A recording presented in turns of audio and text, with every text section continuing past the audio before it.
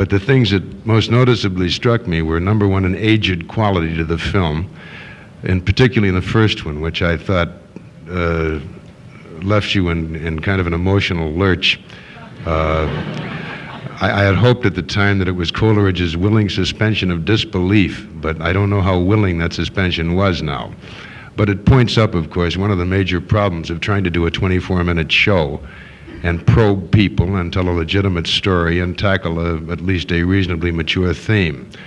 Also, I think it very definitively and clinically points out one of the major inbred problems of television, that however moving and however probing and incisive the drama, it cannot retain any consistent thread of legitimacy when after 12 or 13 minutes out come 12 dancing rabbits with toilet paper.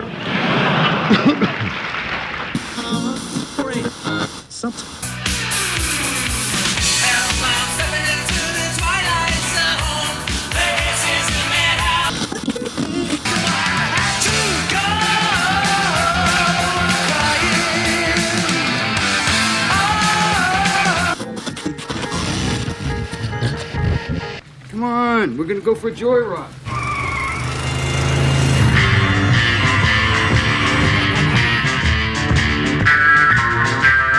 You've just made a wrong turn heading south onto strange highways. Enter death's waiting room, if you dare.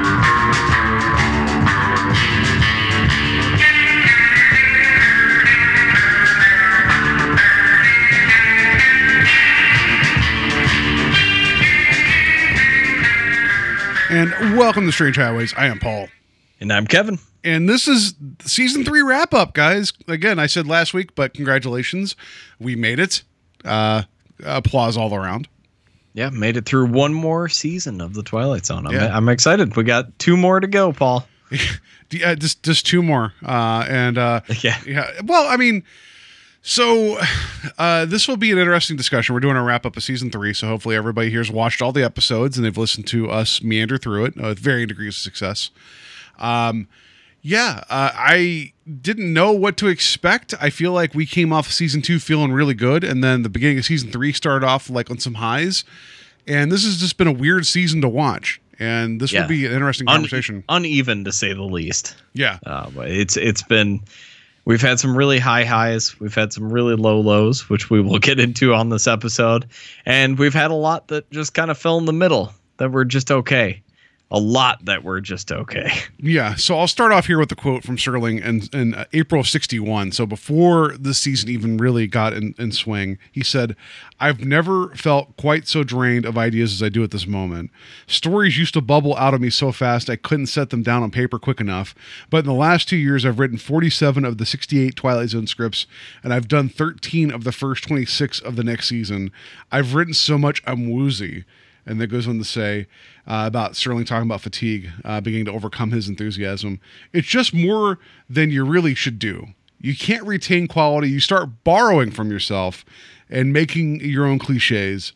I notice that more and more. So I feel like that's a good touch point to get to say before we get into this. Yeah, and how many times during this season have we said, how many times have we seen this before? Or we've seen something similar to this before. I feel like every other episode this season, we're talking about themes that we've talked about multiple times throughout the series. So it's nice to know that we're on the same page of how Serling felt going into this episode and probably coming out of it as well. It's one of those things where I was actually talking to my mother on Cinco de Mayo, and she was asking about the new series that we're covering over on the Patreon, cheap plug. And I told her that it was uneven, much like the original show. And she was like, "Oh, the original show is great."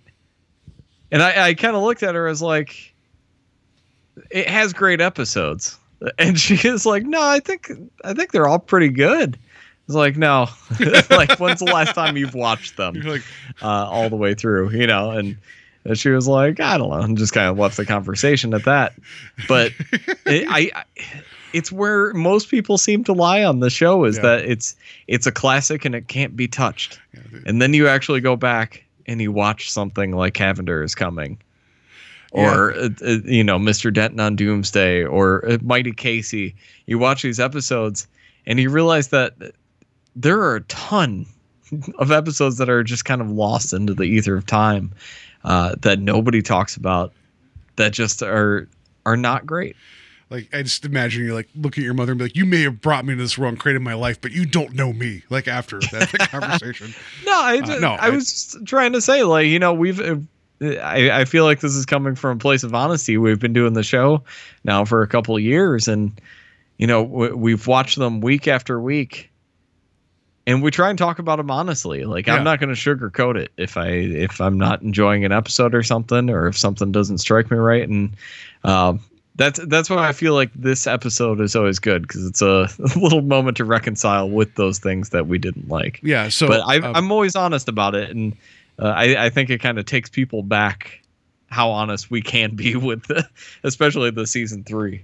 So I'll give you another quote here. This is a little wordy. So I feel like this is a good also frame to this. So when asked if he was satisfied with the series as his only outlet in television, this is before the 3rd season began, he said, "I think it ran out last year, although it will be with us another season. I'm tired of it, as most people are when they do a series for 3 years. I was tired after the 4th show. It's a good series. It's not been consistently good, but I don't know of any one series that is consistently good when you shoot it in 3 days. We've been trying gradually to get away from the necessity of a gimmick, but the show has the stamp of the gimmick, and it's looked for now." Meaning, I guess, of the gimmick, it looks for now. That's what people are what's known for. "It's tough to come up with them week after week. In terms of a track record, I guess that a third of them have been pretty damn good shows. Another third have been passable, and I would guess that, and another third are dogs, which I think is a little bit better than batting average than the average film show. But to be honest, it's not as good as we thought or expected it might be." Yeah, Serling's harsher than we are. Yes. He's a little bit too honest there. So you could tell, like we talked about with our season 2 wrap up, he said at the end of that, and this is before he went into season 3 proper, he said he felt like a sack of potatoes left rotting in the sun. So because of his contract, my favorite Serling quote. So we get this idea that he's just kind of spent and just kind of like, I have to come up with this stuff. So that doesn't excuse the season, because like you're hired to do a job and this is you putting you out there. I could easily forgive it because I have no idea how I would respond. I've written 2 short stories, 2 short films, and our Strange Highways episode that we did. That is not significant output. So I cannot imagine trying to do, like the bulk of the episodes of like 24-minute scripts and having bunnies come out and sell toilet paper in between, which I thought was a wonderful quote from him when we started the episode. Yeah. That's from a talk that he gave at UCLA and 71. So he didn't live much past this. This is around when the Night Gallery was coming on, and I stumbled across this, and it was great. He was very candid because they showed 2 episodes from the series before he started talking, and that's why he made the comment about like I thought that this would resonate more then, and I see some of you guys kind of looking sideways at some of the stuff I said.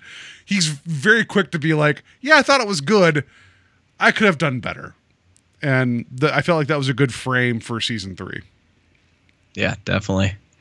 So in typical wrap-up fashion, we're going to be doing our best and worst of the series, but this time we're also adding a new segment, which is rightfully deserved for this season. So yeah. So the new section that we're going to be doing for this wrap-up is top 5 most frustrating episodes. So we're not just gonna tear things down this whole time, but we wanted to bring to the table some episodes where maybe there was really good potential, maybe there was a great cast or something, maybe there was seeds of a great story in there, but somewhere at some point something didn't follow through. So yeah. I think it'll be an interesting conversation, and maybe we can breeze through the worst episodes so we don't have to spend too much time just tearing stuff down. Yeah, so we'll do that, and then I'll talk about some of the fallout from season 3 after that. So we'll keep people. Well, that's a tease for later. So for the fallout from a show that's been off the air for 50 years. So my bottom 5, I'm going to first go with A Piano in the House. Hey, are we gonna go back to back? Maybe, I don't know. All right. Just well, because that's also my number 5. So I'm just gonna piggyback off that one because we're in line. It was mean spirited. Like, it was just mean. Like, maybe an interesting idea there, and it maybe could have like butted into the most like frustrating, but this, like, the main character of was it Gerald asshole McGee or whatever his name was in that, like Fitzgerald Fortune, yeah, Mr. Poor Fortune, just how he used the piano scrolls. Sorry, we learned the word was roll, which was the proper thing to say, as a weapon, and just to delight in everybody, and then just to find out that like he was just insecure and he's just a big baby and he's going to do something bad. Everything for an episode dealing with a piano, it hit so many sour notes, and that's my highfalutin commentary on that one. Yeah, and he's such an unlikable character. It's really hard to take any joy in watching it. Yeah, and I feel like his character arc doesn't give you the satisfaction of like some Just Desserts that Serling is so good at. He doesn't give you something that's good enough for how terrible of a human being that Fitzgerald Fortune is. Well, so yeah, that was my big frustration with the episode. And outside of having like a good house and a good setting, and the antique store in the beginning of it looked great and everything, pretty stale direction in that one as well. Yeah, and that was our second Earl Hamner script, which he might make an appearance here a little later on my list. But we also, I just want to mention, we did say goodbye to George Clayton Johnson in this season, if I remember right? So like, yeah, I believe so. Because I think Kick the Can was his last script, if I remember, for the show. So there was like, I want to say there was a changing of the guard, but Earl Hamner came in and George Clayton Johnson left, and I wish he would have stuck around. And maybe Hamner gets better. We don't know, but he's going to write some more stuff for season 4 and season 5. So what is your number 4 for your bottom 5? My number 4 is Hocus Pocus and Frisbee. No surprise, we have not been fans of the comedy output for the Twilight Zone through any of the seasons. Yeah, and although Frisbee was a bit more likable than some of the other comedic characters, it was just kind of a droning performance, and I feel like the episode doesn't really go anywhere. No, they call me old bottom 5 Frisbee is what they call me. Yeah. No, that's like there are a couple fun moments throughout the episode. Like, Andy Devine is charming, but I just was annoyed by his character the entire time. Yeah, and again, like his character arc in the episode, nobody believes him. He goes and does something, and nobody still believes him. It's predictable. It's frustrating, and it really serves no purpose outside of just delivering a couple awkward moments. Yeah, and it was also, and I'm sure you guys probably picked up on this, probably the most drunk I got during the entire season trying to get through it. So that's bad. It's bad whenever I have to be like, nope, this is what we're going to do now. So yeah, it was some rough business. Everything about it just grated on me. It's my number 3. So I have a number 4. So maybe they switch positions. My number 4 is One More Pallbearer in there. Because like, as much as we love the underground, spy lair of Dr. No or Dr. Nope, whatever you want to call him, just that whole thing is so heavy-handed, and it gives away the ghost so early, and then the twist is so stupid at the end of his character of being like, I don't get apologies from me, and my fake missile attack actually didn't happen, but my mind's broken, and I'm now wandering around in my shattered reality. Like, just cool visuals. Except for the fact of him being in the darkened room and calling the 3 people in with an intercom, and then he turns the light on. He's just sitting in a chair, which is hilarious. It's probably my favorite laugh out loud moment of the season. The whole thing is just super heavy handed, and a lot of what we dealt with in terms of like what do you hold dear and important was better addressed in The Shelter. So that's my number 4. Well, that might come up on one of my lists. So I'm gonna withhold my commentary top on 5. that one. Top 5, maybe. Yeah, probably not. So my number 3 is one we covered recently. It is Cavender is Coming. I wish he didn't. That's my commentary on the yeah. episode. I actually put in my notes. Cavender's Coming is on a level by itself and did not make my list. Like it's like you. So years like was a few years ago, ESPN or somebody put out like the top party colleges, like. And one of and they put in the list WVU, so West Virginia University, didn't qualify because they said we don't rank professionals in terms of their top 5. I don't rank Cavender's Coming because we don't rank professionals. Like this thing. Yeah, honestly, like it probably doesn't deserve to be on my worst list, but it didn't feel like a Twilight Zone episode. It felt off the entire time. It felt cheap. Even stuff like the heaven set with them in space in the doorway, which is something that in theory could be a little bit charming, just comes off as shoddy. Who was it that played Cavender? Jesse White. Yeah. His performance, again, much like Frisbee in the previous episode we were talking about, it comes off as grating. And it's unfortunate because Carol Burnett is a great comedian, great actress. I am a fan of her. And I mean, this is one that I probably could have dropped on my frustrating list too, because it's always, it always feels like a shame when they get these great celebrities or great actors, great performers in here and just drop the ball with them. But even Serling, as we discussed on the episode, came out and said it was unfortunate that this was the output that they finally had for her. No, I completely agree. So, yeah, I just, again, the comedy just not working for me on the Twilight Zone. Even the bus driver jumping out the window, like which I mean, as much as I love people flying out windows in the Twilight Zone, again, it didn't feel like this series. So did you? I don't know if you saw on our Facebook page that El Goro of the Talk Without Rhythm podcast asked for a GIF of that, and I made it for him. So there is a GIF out there of the bus driver jumping out the window. So like without context, it's amazing. That's great, and it is amazing, but it doesn't feel like it belongs in this episode. It's so wrong, and it's just dead on arrival. And I feel like we did our due diligence covering it, and it's literally beating a dead horse, which is what we do here on the show.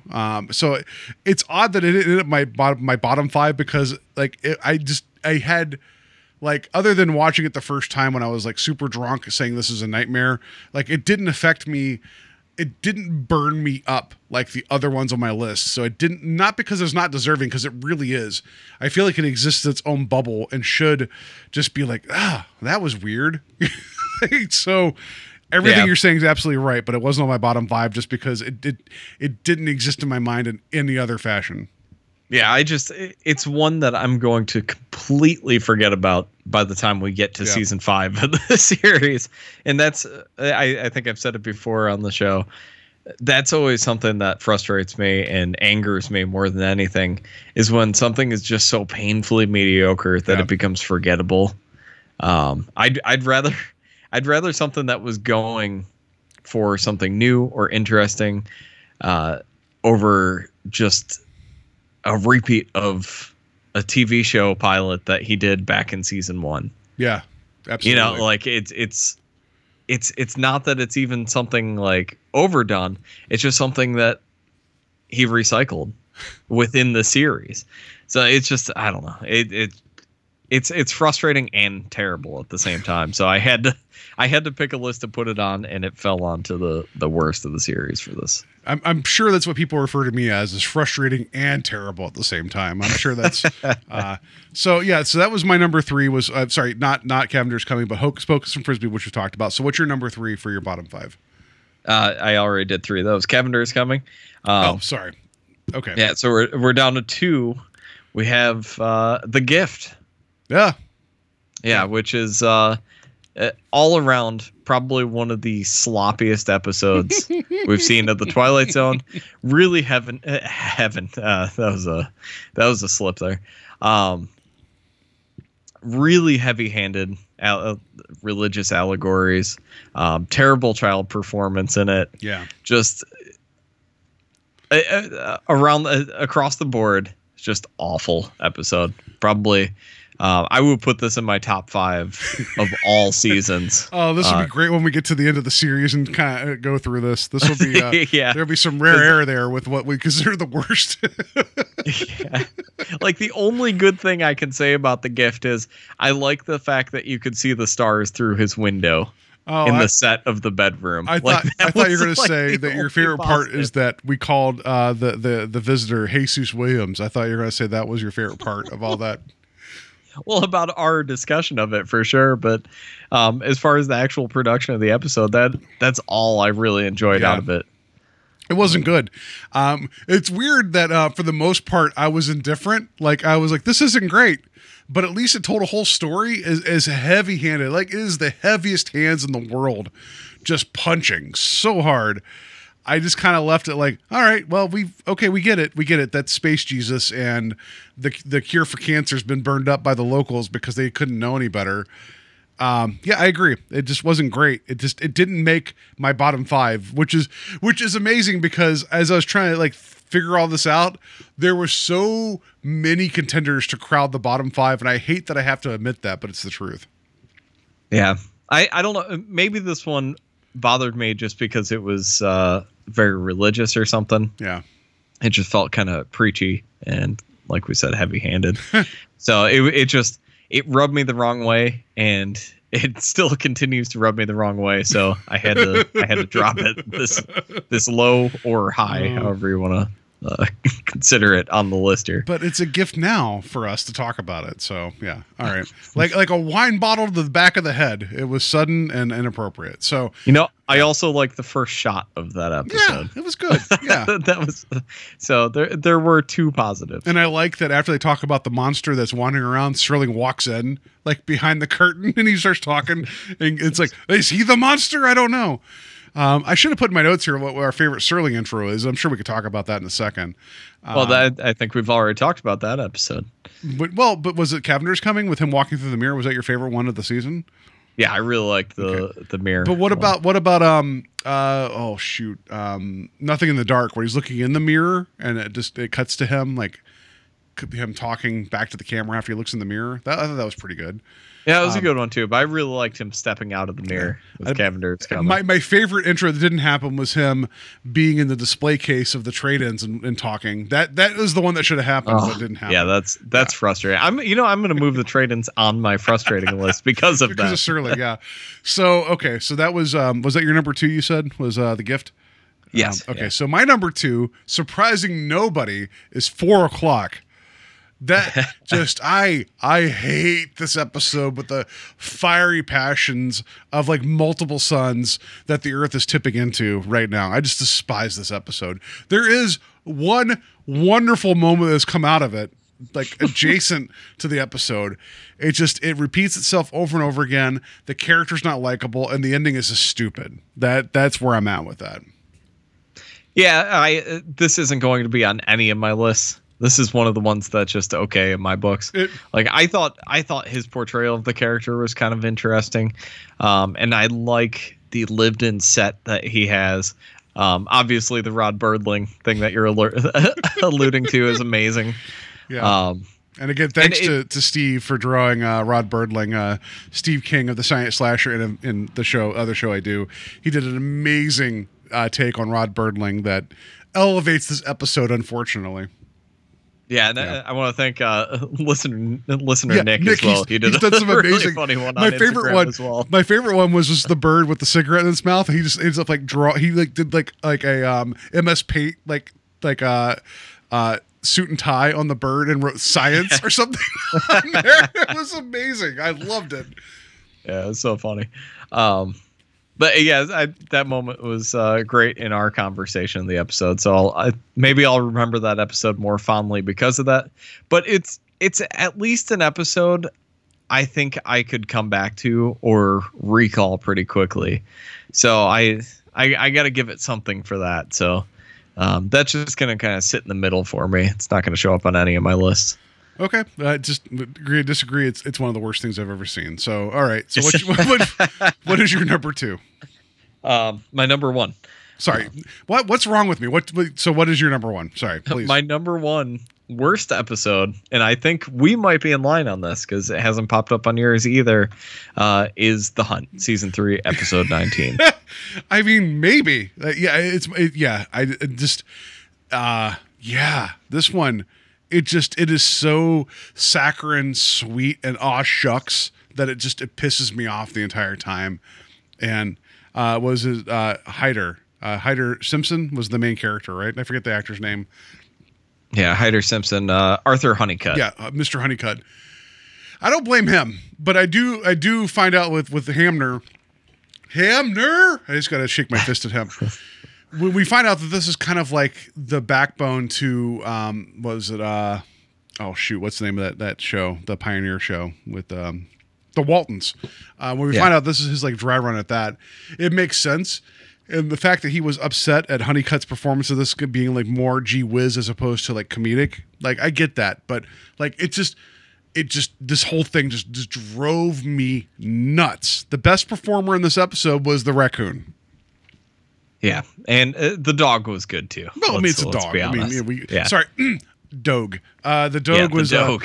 The Dogue was, which I have continued to pronounce that word since our conversation on that episode as Dogue. Yeah. Since then, but yeah, I mean, thankfully, Arthur Honeycutt played it the way he did, because there was a tiny little shred of honesty to his performance that otherwise this would have been like completely unwatchable. But it's still terrible.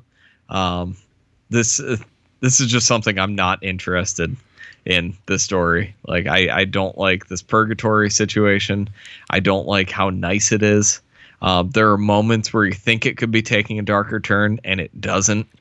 And it's just, and it ends up exactly where you expect it to at the end. Yeah. And it's just pointless and terrible. Like I'm at a loss for words because I feel like there's barely anything there in this episode. It's like funny to me. I can't remember a single frame outside of the raccoon, but like a single frame, a single shot from this episode. All I can picture is a dirt road and trees. Like that's all that pops into my head for this, and just like the trees acted flat, better. Yeah. stale lighting, just an ugly episode. And we've talked about episodes being ahead of their time on this series. This feels late to the game. This feels like something that should have come out 10 years previous on TV.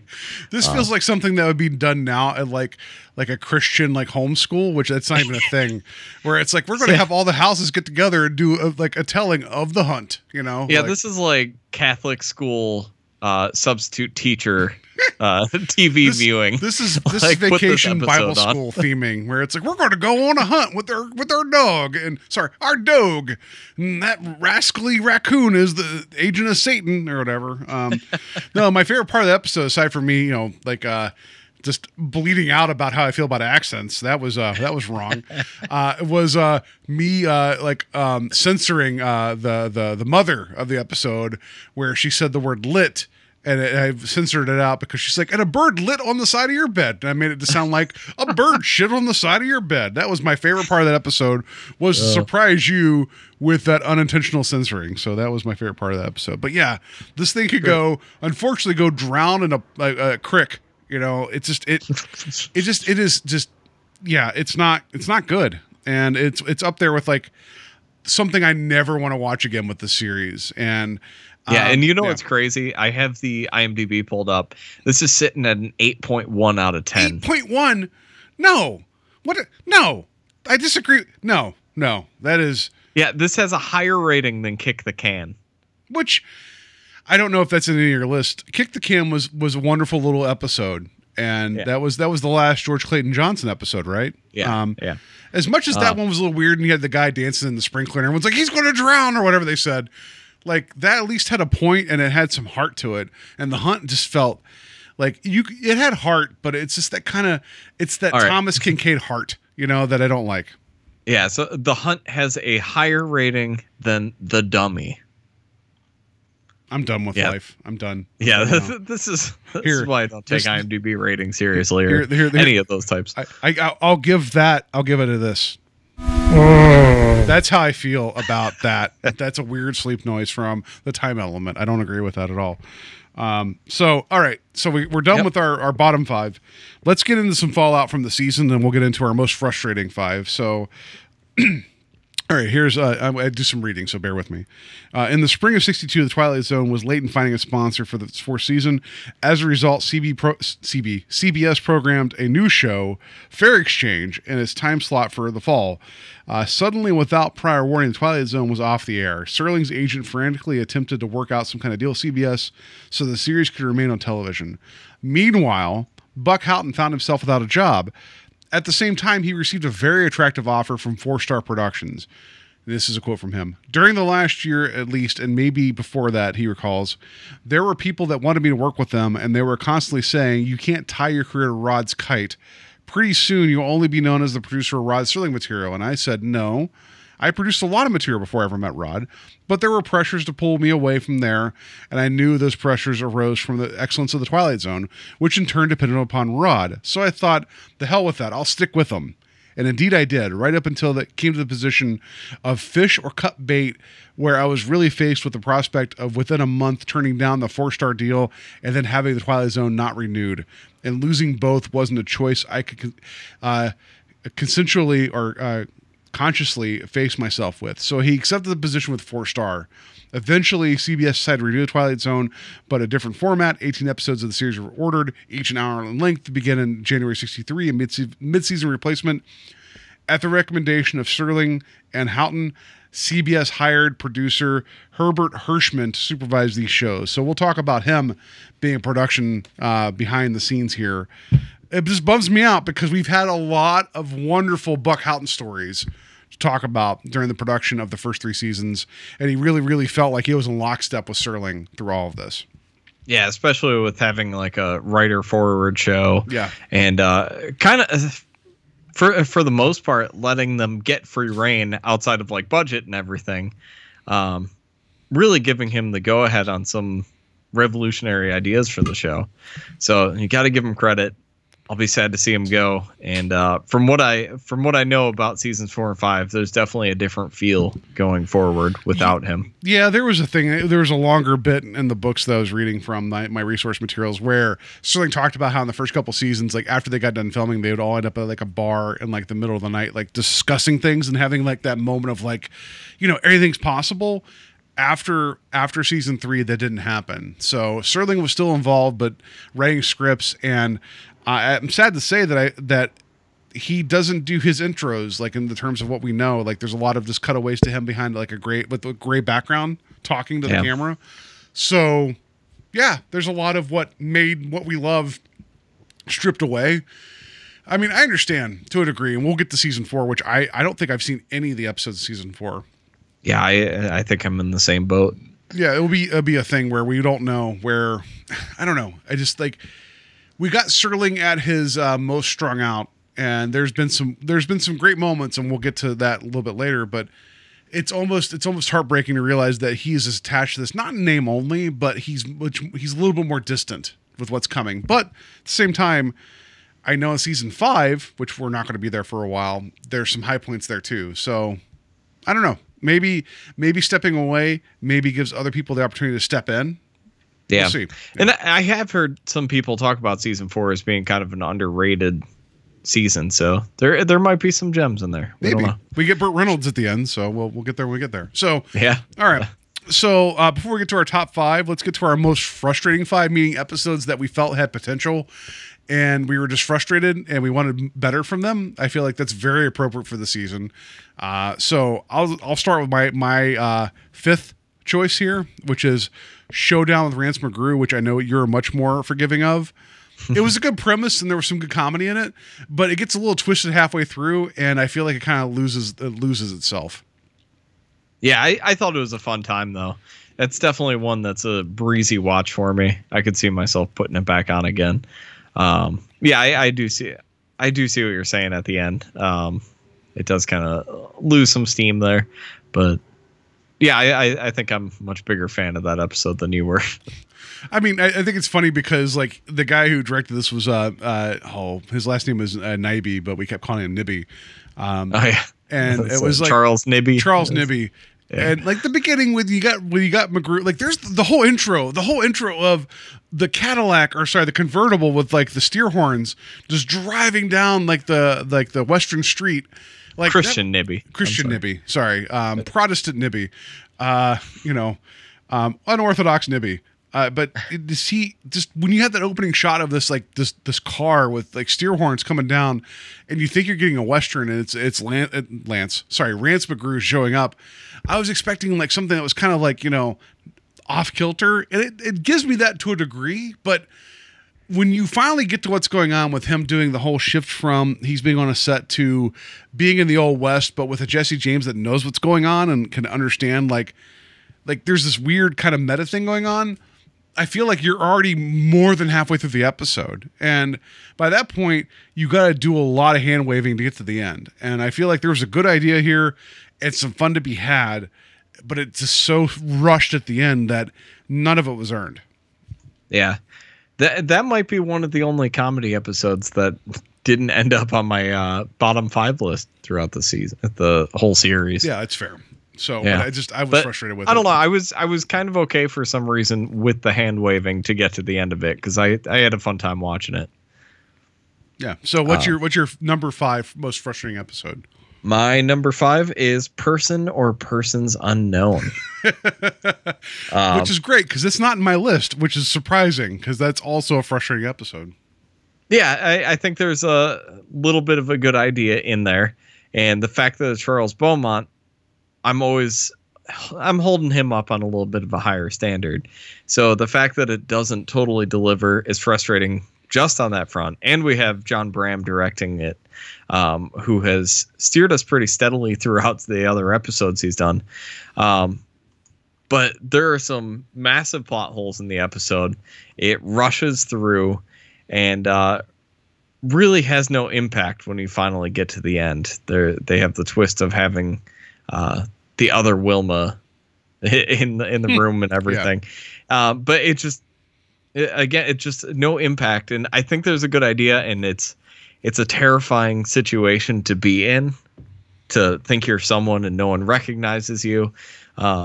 It's a great idea, and I usually love the loss of identity episodes that Twilight Zone does, but for some reason this one just frustrated me, and I wanted more. But I think a lot of that comes from holding Charles Beaumont up to a higher standard. I mean, but at least you had somebody jumping through a window unexpectedly, and then Yes. we got like a firm confirmation of Robert McCord as man eating apple on steps. So we got to see him. But yeah, and again, like I didn't hate the episode. Yeah. It just I wanted something a little bit different. Mm-hmm. I wanted something that was a little bit tighter as far as the teleplay, something maybe a little bit more stylish. And because imagine this episode of the mystery and the terror of no one recognizing you and trying to convince people who you are with more of like a film noir setting or something.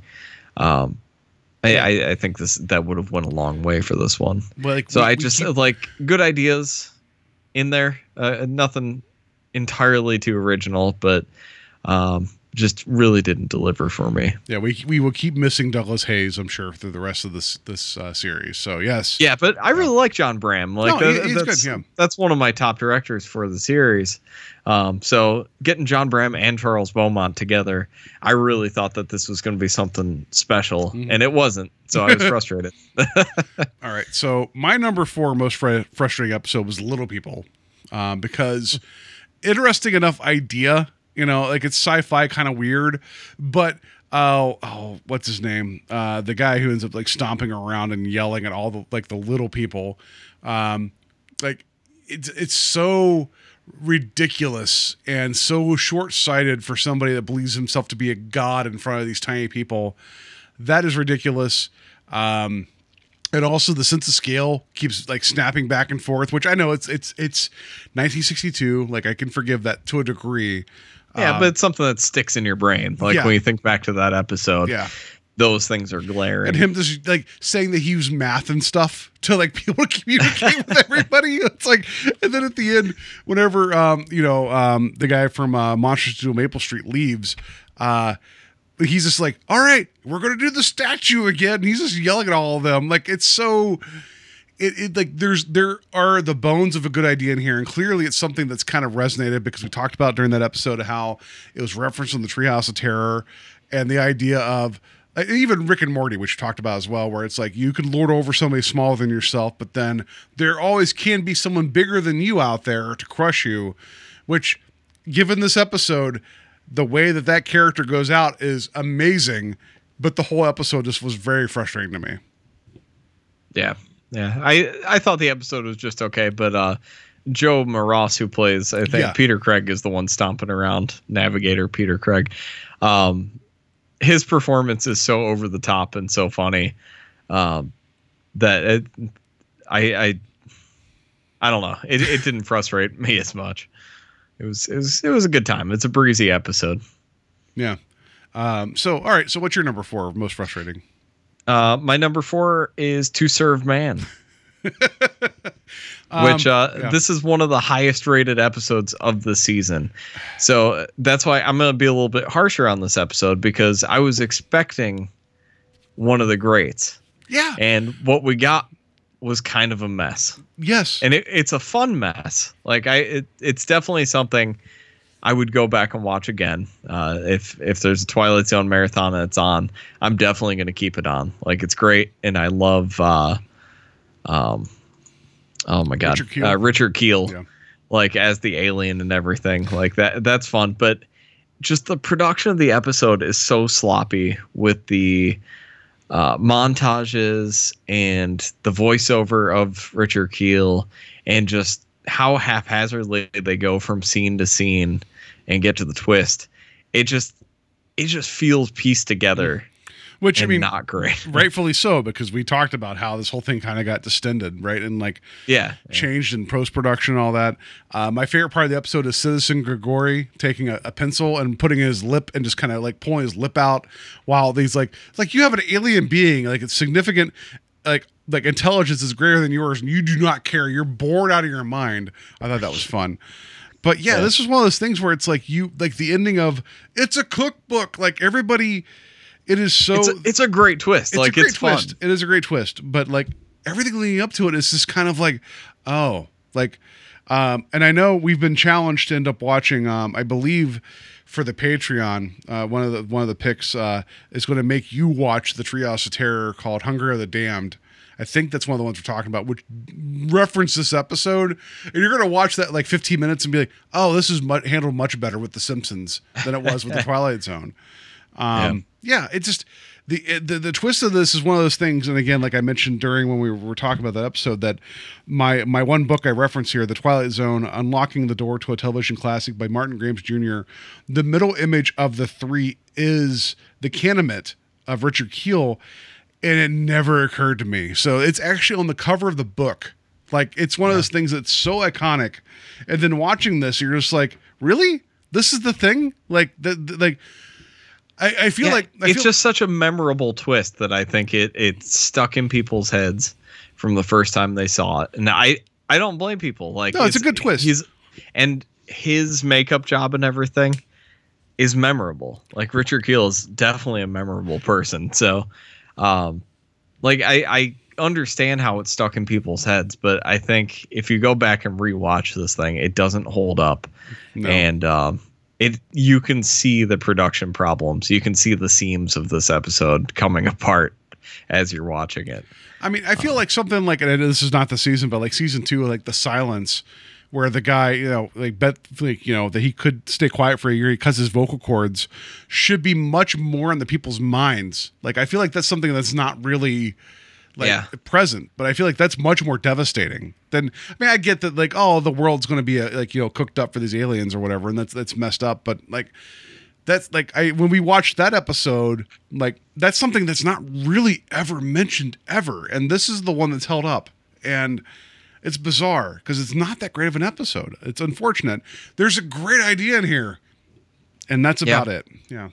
Yeah, and it's definitely in the top twists of the series. And For sure. If you're just kind of thinking about Twilight Zone as that gimmick of the twist show, this is one of the ones that's definitely going to pop into your head. So I think just based on that alone, people remember it because it's such a quick, jarring line at the end of the episode that you'll never forget it. That should be the name of our podcast from now on, the Twist Show, where we talk about the Twilight Zone and Chubby Checker. That should be the name. Like, that should be it. So, all right. So my number 3 was I Sing the Body Electric. Again, interesting potential for something. You had Ray Bradbury. It is just something that it barrels through. Like, there is haunting imagery in the episode, but not intentional. Like, it's just something that's kind of... Yeah, and they don't linger on it. Like, No, it's no. almost like they didn't even realize that it was haunting imagery. Like, it's the stuff of nightmares when they go into the show. This is whimsical. This is fun. It's like, no, this is straight up terror.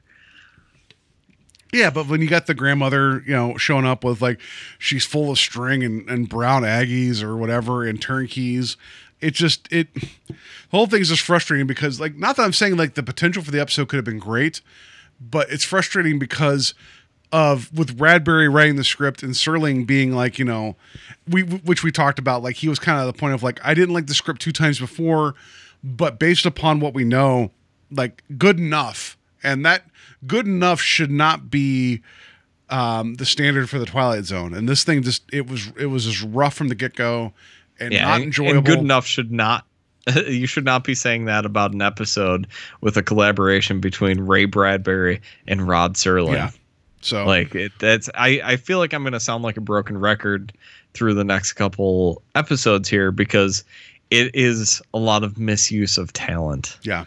And that's where a lot of my frustrating moments came from this season. Yeah. So this one was just frustrating from the get-go because, like, I had not seen it before. And as we talked about, I believe I'd seen The Electric Grandmother because, like, which was the NBC, like, made for TV, like movie-ette. I don't know what you'd call that, like 1 hour thing. Yeah. And that was, like, I remember, like, thinking it was okay at the time. Maybe I didn't know any better, but I'm sure it's still probably handled better than this. I'd be interested to check that out. We gotta keep that on the short list. Yeah. So it was one of those things where it's like everybody behind it and just the lineage behind this should have been something like bigger and it wasn't. And that what was frustrating about it for me. Yeah. So my number 3 is one that you've already talked about on your worst list. It's One More Paul Bear. Again, a misuse of great actor. The teacher in that, right? The one that you liked so much that was like dressing down. Yeah, that's what it was. Joseph Wiseman, Dr. No. So excited to get to that episode. I was counting down when I saw this was coming, and just based on some of the amazing imagery in the episode and his underground lair, which I'm a sucker for. I love that. And even the synopsis sounded really fun. Yeah. You get to it and it's just dumb. Like, it is dumb. It was dumb. so frustrating because it looked like this might be one of my favorite episodes of the season. But the story is so shallow and it really doesn't do anything for me. And but like, I enjoy it based on having Dr. No and his kind of stiff performance and having such a cool underground lair bomb shelter thing. But yeah, I wish this episode would have went further. Yeah, I agree. Yeah, it leads you up to this moment where you think something great is going to happen, or you think there's going to be a bigger twist, and there isn't. I still kind of wish it leaves something to be desired, and I want darker at the end of this one. Like, the ending would have been better had the beginning not given away the ghost that he was setting up like a practical joke. Like, that would have been better had the 3 people involved believed this was actually happening, which they did. And we would have believed it was happening. I feel like that it would have been the old Hitchcock thing where it's just like, you let who needs to be in on it, and you leave people out that don't know about it, and you're able to create suspense with it. Yeah. But Yeah, there's no suspense because you're just literally watching someone play a practical joke for 20 minutes, and it's there is a fun idea in there. It's just not carried through. Yeah. So my number 2, we just talked about it, was To Serve Man. Like it just frustrated me. So we don't need to get into that. So what's your number 2 for most frustrating? My number 2 is The Grave. Really? Okay. Yeah. This should have been my favorite episode of the series. Of all time, right? Yes. Yeah, of all time. Lee Marvin, Lee Van Cleef, James Best, Strother Martin, like incredible cast of Western actors and just tough guy actors, and Western horror Twilight Zone episode. Like this should be one of my favorite moments of television. Like not only Twilight Zone, and it's just okay. And just for that waste of talent, I put this on my frustrating list. That's some fair, cool imagery and everything. It's just such a nothing of a story. I just wish there was something more to this. I agree. The more I think about it, though, like the more the sister in the episode, the one that was like drinking the entire time and like bringing her dead brother his favorite plate to his grave or whatever. Her off-kilter performance may just be because she doesn't know how to act, because we talked about that a little bit. It's very off-putting, and just her kind of laughing at everything going on. Or she's like, look at my dress. The wind's blowing not the right way. After Lee Van Cleef gives this like NCIS, like, explanation of how it could happen. It's so abrupt, and it wasn't needed with him explaining what could have occurred. But the weird lumpy graveyard and Lee Marvin like being like this paper tiger of a tough guy. There's a lot there that I like, and I agree with you. It's frustrating, but I will put it closer to the middle because at least, and actually we found out that this episode was produced during season 2. So this one and Nothing in the Dark. But there's enough character there that I forgave a lot of it, but you're right. The ending is just kind of lackluster, but there's so much about it that I like that it's frustrating, but it kind of outweighs like the frustrating part that I enjoy it in hindsight. Maybe in our discussion, that feels a little weird that it's set with me better after talking about it. Yeah. And again, like I still enjoy this episode. Yeah. Like it looks fantastic. Again, much like One More Pallbearer. Definitely up there as far as cinematography and set design and all that stuff. But yeah, I was so bummed out that I didn't come away from this just having my socks blown off from it. Yeah. So it just with that cast of character actors. Yeah. Because we all know that Lee Marvin and Lee Van Cleef, they need to be in everything. So that's the truth. So they should. Yeah. And speaking of James Best, so my number 1 most frustrating episode of the season is The Last Rites of Jeff Myrtlebank. Because this thing teetered towards amazing and haunting, and then it would just pull right back and be dumb as dirt. Like it was very frustrating because there was such a great premise. And then it would have like this like weird music cues and moments, and then it would just get stupid. Like it was like this thing could have been just like the home run from the get-go, and it's not. And like there's just so much here on the table that they don't address, and it's just very frustrating. Yeah, this is one like I had to do a full refresh and read through a synopsis, like a full synopsis of this, because it was one of those ones I completely forgot about. Which is also Montgomery Pittman directed and wrote this episode, who did The Grave as well. So something to be said for frustrating episodes in Montgomery Pittman. But yeah, I just thought the episode was okay. I wasn't really frustrated with it. I didn't love it, didn't hate it. I just kind of forgettable for me.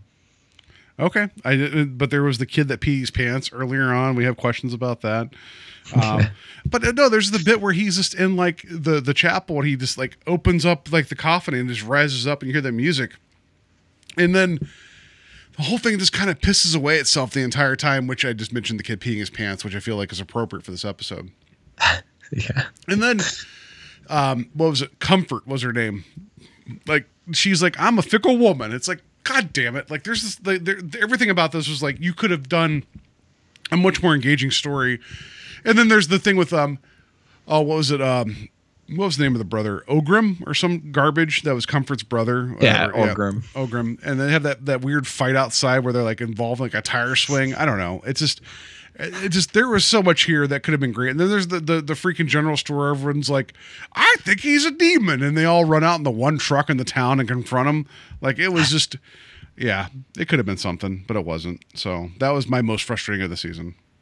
Yeah, I'm sorry I can't jump in on that one more. I honestly like that episode is a weird blank spot for me. Like, I remember moments from it, but like it was just so mediocre for me. I honestly thought that would be the thing I would like hit the bullseye on. Was most frustrating was this episode for both of us. But what is your number one most frustrating episode of the season? Again, a misuse of talent. It is I Sing the Body Electric. Ray Bradbury. Yeah, it's just we're looking forward to getting to the Ray Bradbury collaboration with the Twilight Zone, and it just feels like interesting ideas, the production values, everything. Just they kind of drop the ball with it. Yeah, and it could be great, and I could definitely see the story being turned into something else and being pretty great, and it has. I don't know if any of those adaptations are any good, but this one is not great. Well, I mean, and it should be. When James Cameron redid his take on it, called The Terminator, I thought that was pretty interesting. So, like, that was, yeah. If only they had Arnold in the grandmother clothes, that would have been great. Like a combination of Junior and The Terminator, that'd be amazing. Oh yeah. All right. So okay. Let's just get on to the cream of the crop, the top 5. Which this was a little harder than I thought it would be, because like as I know I was a little bit more harsh in the second half of the season, and our goal with this whole thing was to never drag stuff into the dirt, but it didn't make it easy. Like towards the end of this, like there's episodes like you mentioned, The Gift. It was middling for me, but you didn't like that. What was it? The Fugitive was an okay episode, but you're like, come on, we could do more better than this, right? So yeah. But so it's funny that like most of my top 5 is in the earlier part of the season and not much in the second half, which based upon what we know seems appropriate. So yeah. So of my top 5, number 5 is The Dummy. That was a breath of fresh air towards the end of the season.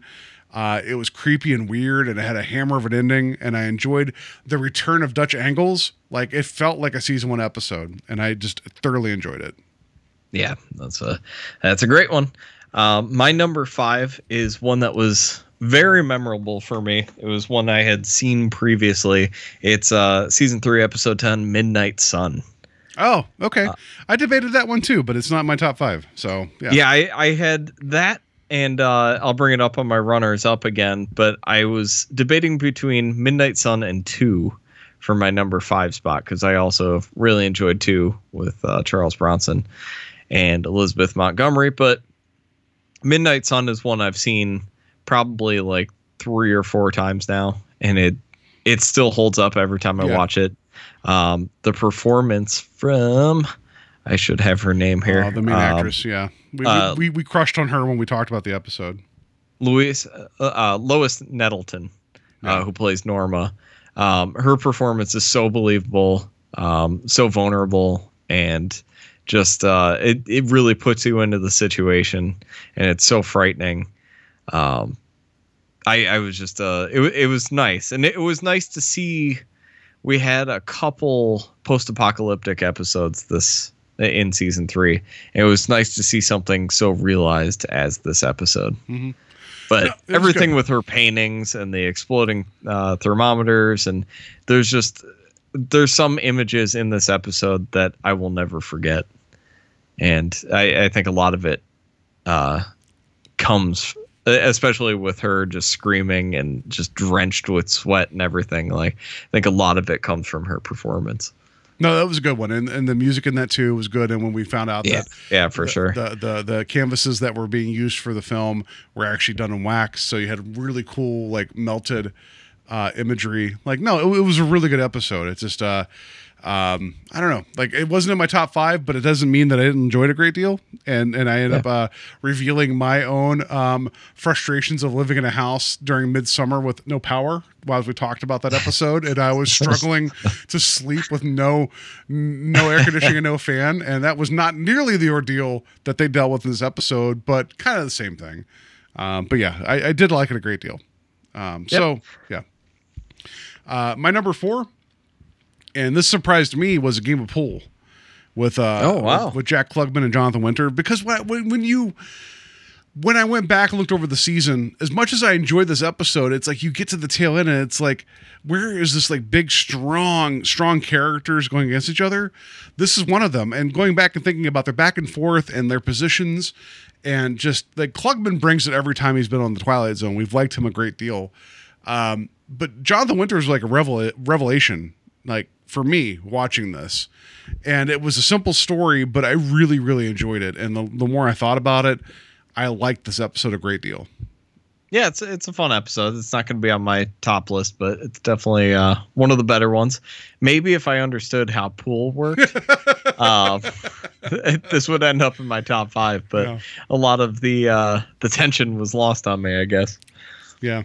Well, someone was scoring more pool points than the other. That's what you need to know from that. That's about all I picked up.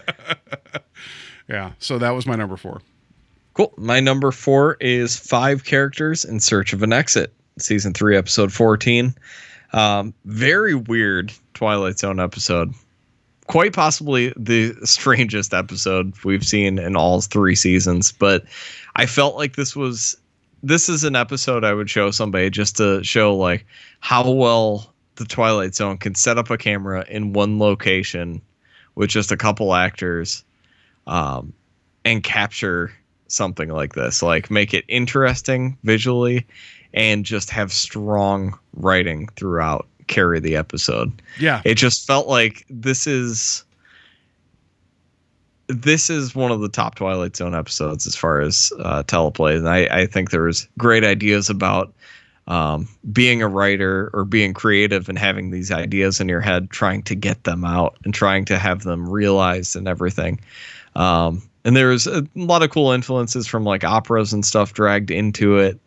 And just the striking imagery of having the clown, having the military major and the ballerina, the tramp, and the bagpiper. The bagpiper. Like having such stark differences from character to character and setting them in just a plain white room was so compelling. I absolutely love this one. And even the twist, for as kind of goofy as it is, having this as the Christmas episode that aired right around Christmas, having them find out that they're dolls, or having us find out that they're dolls in a toy donation bin, is such a weird, dark take on a Christmas episode, and I love that.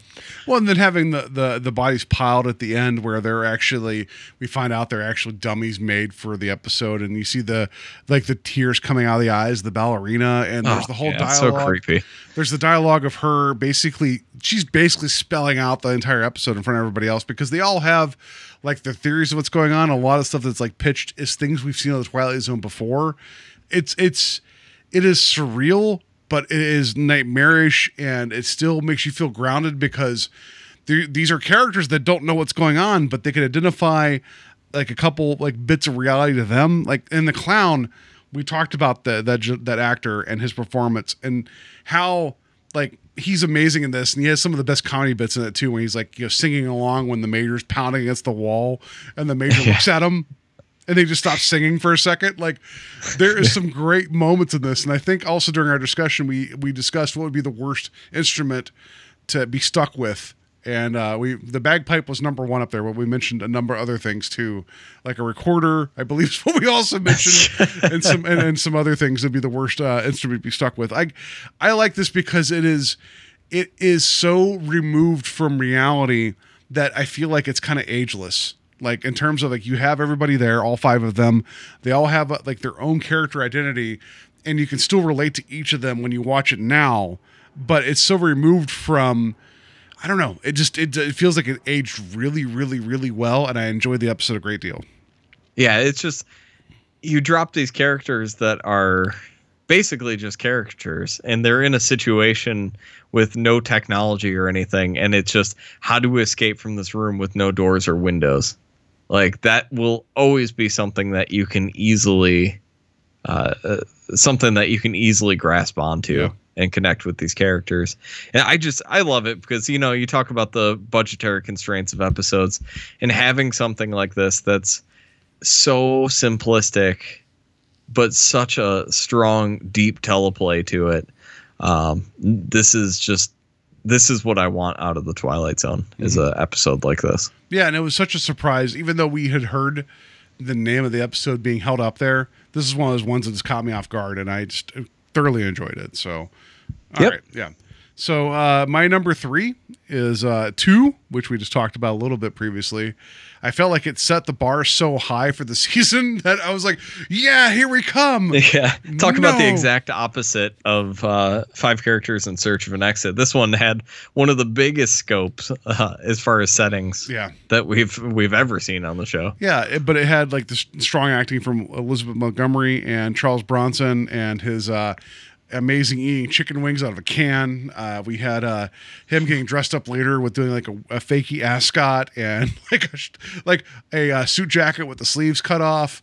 And this was such a strong character piece with some great place setting, which we found out during our recording of the episode that back lot was basically in disarray and just had been grown over, that they're like, oh, just put a camera. It looks like it's bombed out. It's fine. Like there was so much. It looked like there was so much money on the screen, but there really wasn't, that you just accepted this world that they're in. The only problem with that episode is that weird laser thing that goes on, like later on towards the apple cart that Charles Bronson does a backflip over, but whatever. Other than that, this whole thing's strong all the way through. And it does the whole social commentary, sci-fi narrative, character arc that I feel like this is quintessential Twilight Zone, and I enjoyed it a great deal.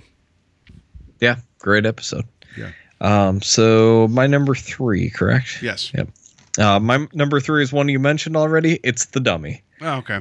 It's no surprise I lean towards the horror aspects of the series, and this one is it definitely deserves its place at the list of top Twilight Zone episodes. Yes. I think it's actually frightening, which you can only say that for a handful of the episodes.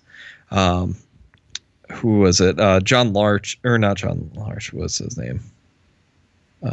I'm looking at the Good Life. Cliff Robertson. Oh my God, we were just talking about him before we started recording. Cliff Robertson as Jerry Etherson, and doing the voice of Willie and Goofy Goggles in this. His performance is incredible in this, and I love it. I love the way it looks. You mentioned the Dutch angles and everything, and the shadows. This is one of my favorites of the series. And It's definitely memorable. It's got a great twist.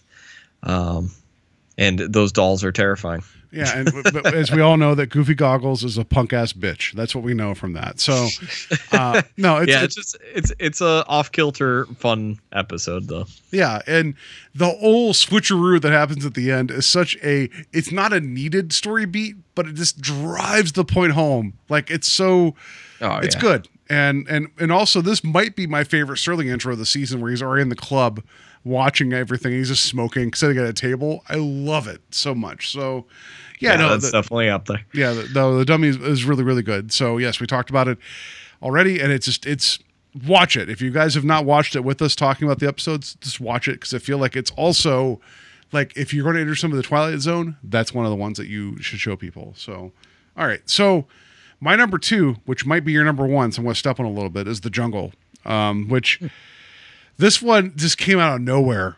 And it starts off a little weird, but the middle and end sections of this is so intense and so amazing that you can't not be forgotten. And the ending shot of this is it's phenomenal. And I love the terror. I love how like claustrophobic it feels, though, being in a city.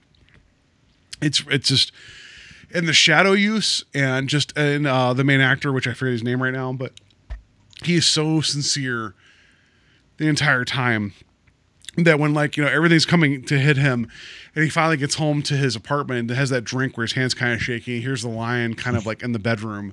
It is haunting. Yeah, I'm not going to speak about this one.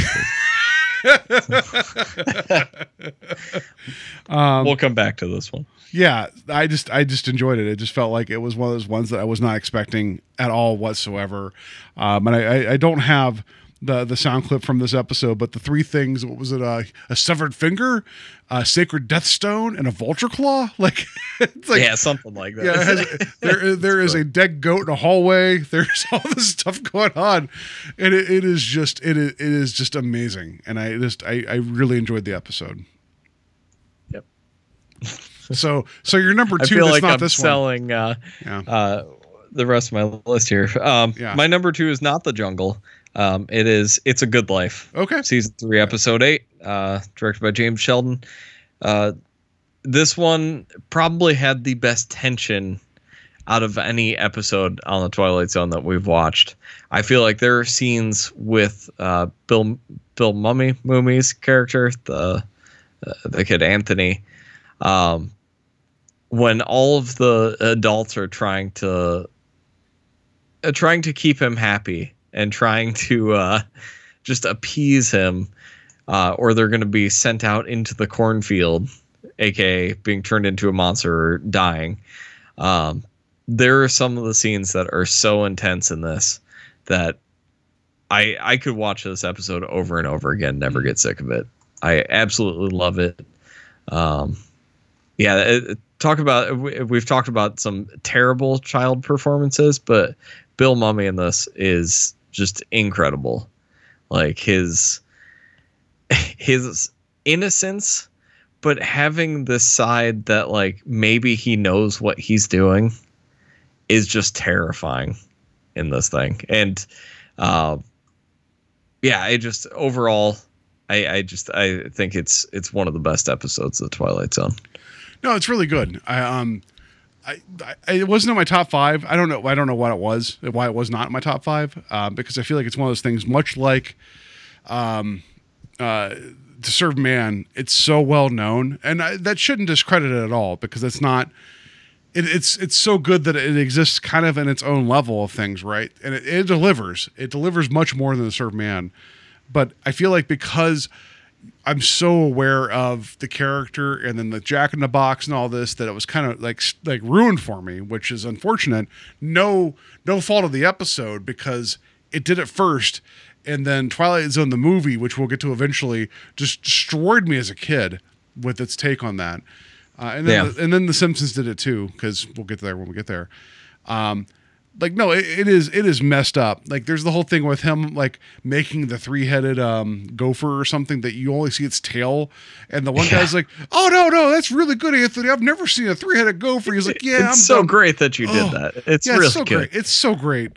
You're right. This whole thing, and then when you were talking about how the actual written story ended where it snowed the next day and half the crops were gone. It was so matter of fact. And it was and it was stated in the episode of like, why is it snowing? And then you see the dad, you said John Larch, which he's much more emotive in this episode than in Dust. Like he's so good of like, why would you do that? He has to realize he has to pull himself back in, because one of their neighbors who got drunk off a peach brandy. And he starts cracking, and he's like, "Why are we giving in to this kid?" And all this, and they're all just watching everyone's expressions in the background as they're like, "Please stop, please stop, please stop." No, there's there's a whole like ticking clock so that just hurts. Yeah, that scene is so memorable. Like that's one I'll never forget. And that's kind of what I look for is, am I going to come back to this? Like, does this feel like a good representation of the series? And I feel like this is definitely one that I put on a must-watch list for people if they're going to go through the Twilight Zone. Yeah. So My number one, which was talked about earlier, was 5 Characters in Search of an Exit. And I'm just going to put that out there just because it's the most surreal and the most like just. It is so weird, and the clown. I just love the clown in this. We just talked about it, but this is the one that was the most like. It was the most like revelatory to me for this season, like in terms of like what the show could be, and so abstract but also terrifying. So I just enjoyed it, which we talked about it already. Yeah, fantastic episode. And then my number one should come as no surprise is the jungle. Yeah. Yeah, this is one of the things. I talk up Charles Beaumont and what a revelation he was to me, discovering him through the show and going through him.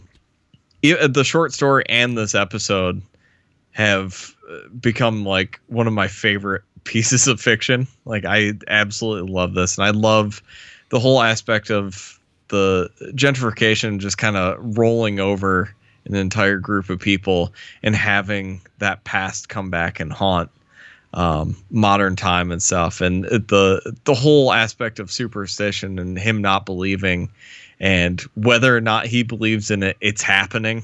It's just so terrifying. I love all that stuff. But yeah, I'm always a sucker with that new versus old, and just having like the ancient come back, the ancient supernatural come back and haunt someone. It's tried and true, and I think they pull this off amazingly. The twist at the end, the dead goat, just having that lion in there. Yeah. The Zamba the lion, which we found Zamba, out he was just like the most easygoing lion ever. Like, yeah, but it's still just like it's much like in season 2, I believe, with the elephant coming in the last episode. It's just like whenever you get these big animals just showing up on screen and knowing that they're on set with them, it's so exciting to see. Serling's introduction in this is one of my favorites, when he's just rambling off some of the like superstitious items. I love that. I love the atmosphere of this episode. This is a nice, dark and shadowy episode. The performance from John Denner is incredible. I love the jungle sounds coming through in the city. Even the scene when he's running past like the church, like some of the outdoor settings, very memorable shots.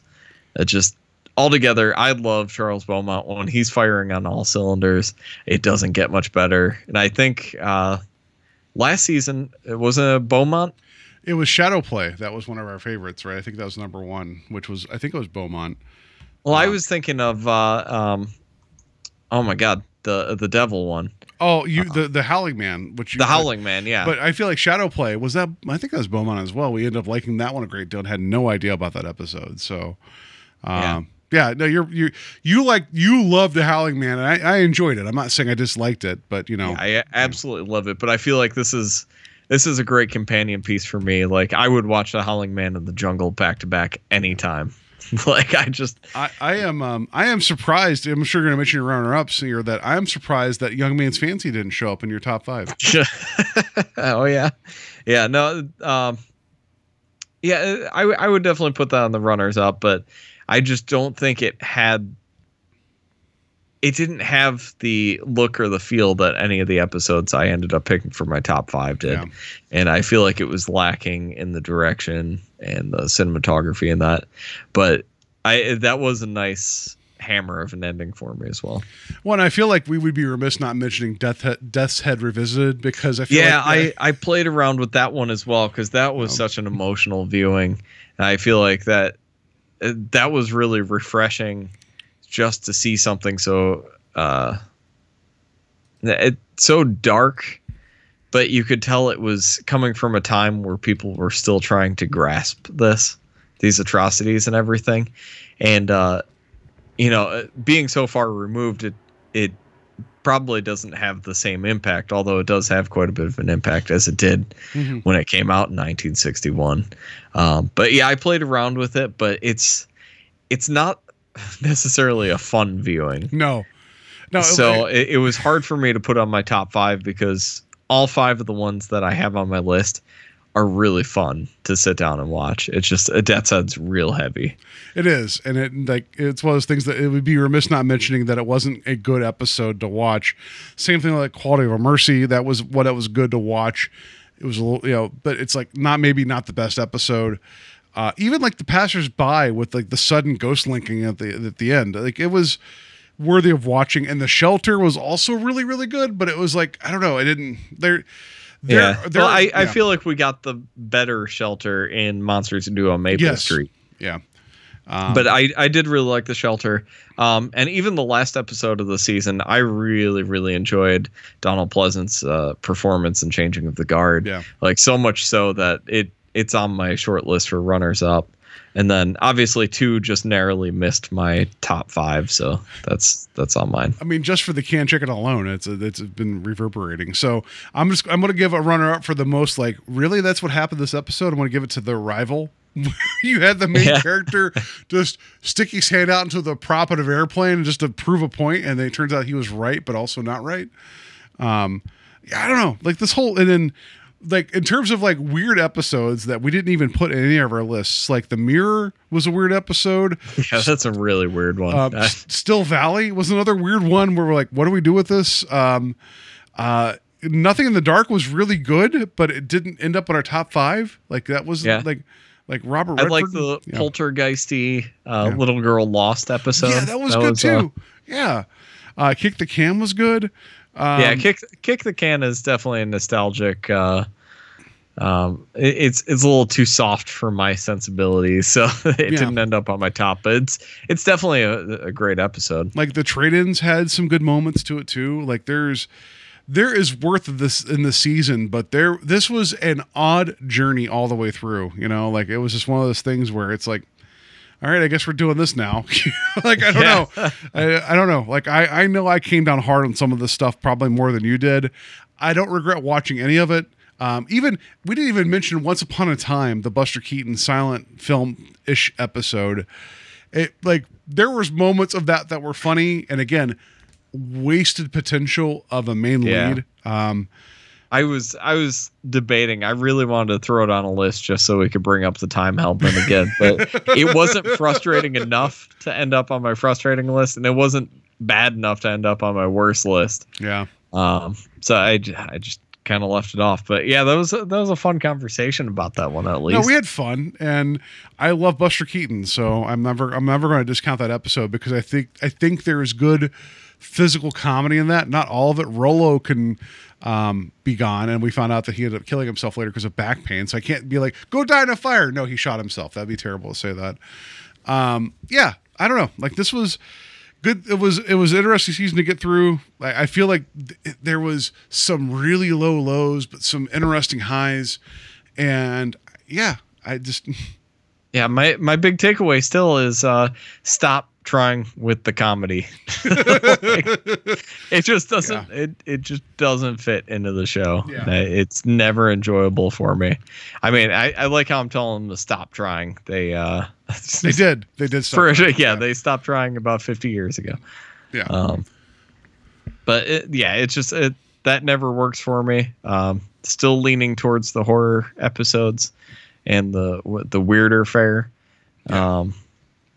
But yeah, I think a lot of the episodes this season, more than half of them, were just okay for me, and that was frustrating as well because it was like they weren't bad enough that I could really pile on them, but some of them were just kind of a slog to get through. I agree. So, so next season 4 is going to be 18 hour-long episodes, which, I mean, hour, put in quotes, there's obviously commercials. For people that don't know, season 4 is not available on Netflix. It's available on Hulu and CBS All Access. There's some reasons for that. We'll get there when we get there.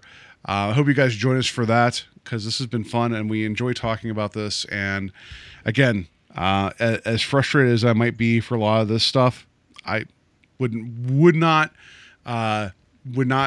take any of it back whatsoever. As much as I had to go through 4 o'clock, we had a lot of fun with it. So, or The Hunt, definitely.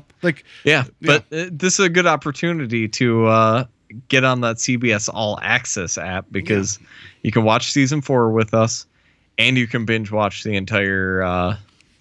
By the time we get to season 4, you can binge watch the entire Jordan Peele series. Yeah, and in 7 days from now, in the 30th of May, when we're recording this, they're actually going to release the entire new season in black and white. So if you guys are waiting to watch it and want to see it in black and white, that's kind of cool. So yeah, I might pick like one episode, figure out what's my favorite at the end, and go back and watch it in black and white just to see. But I don't think I'm going to rewatch the whole series in black and white. Don't tip your hand. No. Well, no, I just, I maybe in a few years I'll go back and rewatch some of them. But I just think it's great that CBS is offering that as an option. So I think that it's interesting. Yeah. So yeah, all right. But yeah, it's a great time to sign up for that. Watch season 4 and just kind of roll through the entire Peele series. Yeah, absolutely. So. All right, that's going to put a pin, and we're going to be done with season 3. I know we talked a lot about it, but we went through 37 episodes. So I feel like an hour and a half is probably not the worst amount of time to spend talking about it. Yeah, I think I think this is going to be shorter than our season 2 wrap up. I feel like we kept a good pace through this. Yeah, I feel like these wrap ups usually go like 2 hours. So. Yeah, probably. So, but we still got to talk about other things. It's like in an hour from now, or sorry, 2 hours from now. We're gonna talk about the Jordan Peele series. After this, we're gonna talk about Point of Origin, which is the 2019 season 1 episode 8. We're going to talk about that. So if you guys want to check that out, join our Patreon for as low as $1 a month. You have access to all that. And then at $5 a month, you can listen to all that stuff and also pick an episode of an anthology series that's not Twilight Zone. We'll cover it on the show. We have some Patreon picks coming up soon. We'll talk about that when we get there. And then at $10 a month or more, you will get access to all that, and you could pick an anthology film, and we can talk about it, and you can join us. In addition to that, we will send you a framed photo of the most important mammal that's ever existed, Hyperion. That's probably not true, but I thought you were going to say the raccoon from The Hunt. The raccoon from The Hunt, because it sent Hyder Simpson into the depths, and we're thankful for that. So that way that his wife will pine for him and wonder if something's going to shit on her bed. So yeah, all right, yeah. Jesus. Sorry, lit on her bed. Yes. Yeah. Much better. Yeah. Yeah. So you join the Patreon. It's a lot of fun over there. And we're going to talk about Point of Origin. And well, I'm not going to tip my hand, but we'll talk about that episode and whatever. And so before we wrap up season 3, Kevin, how can people find us? You can find us on Facebook, Instagram, YouTube. You can subscribe to us on iTunes, Stitcher, Podbean, Satchel, Spotify, pretty much anywhere podcasts are found, we're there. And whatever you do listen to us on, it would really help us out if you would rate and review us on there. And if you want to send us an email, let us know what you thought about season 3 or what you think about the show in general. Our email is strangehighwayspodcast@gmail.com. Yeah, perfect. So next episode that we're going to be doing for this show, because it's a weird thing that we normally would take a little time off between seasons. But we have 2 more episodes after tonight of the new Jordan Peele stuff. So it'd be weird to do Patreon only episodes and not talk about other stuff. We're going to be looking at season 1, episode 1 of The Outer Limits. So we're going to be looking at the galaxy being that has Cliff Robertson, which we liked from The Dummy and 100 Yards Over the Rim. It's the very first episode of The Outer Limits. It's available on Amazon Prime. I've never seen this. I've never seen any of the original run of The Outer Limits. It'll be fun to dig in and see. Then this was produced in '63, so it already knows the Twilight Zone exists, and Robertson's been a part of the series. So let's see how this goes. So it's basically the pilot for The Outer Limits. Yeah, let's see somebody else's take on this type of show. Yeah. It should be interesting. Yeah, it will be interesting. So yeah, it's going to do it for us. Our season 3 wrap up. We made it.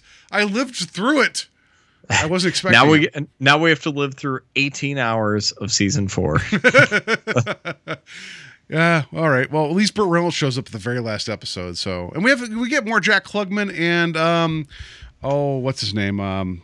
Burgess Meredith. We get him like another time. So yeah. We'll get there eventually. Yeah. We're in typical fashion going to be doing some detours, as we like to call it, and cover some other stuff just to kind of refresh before we go into more Twilight Zone. Yeah. So I hope you guys join in on those episodes, and thank you guys for listening all this time. It's I hope you guys are enjoying the journey as much as we are. Yes. And especially thanks to our Patreon supporters now.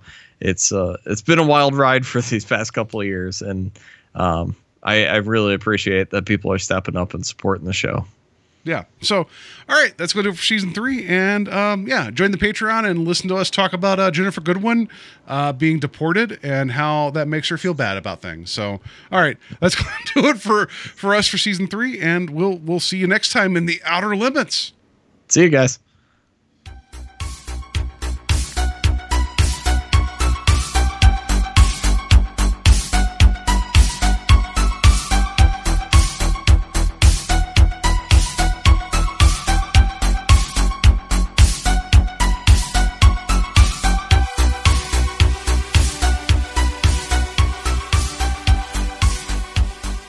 But Do you think that'll happen in science fiction?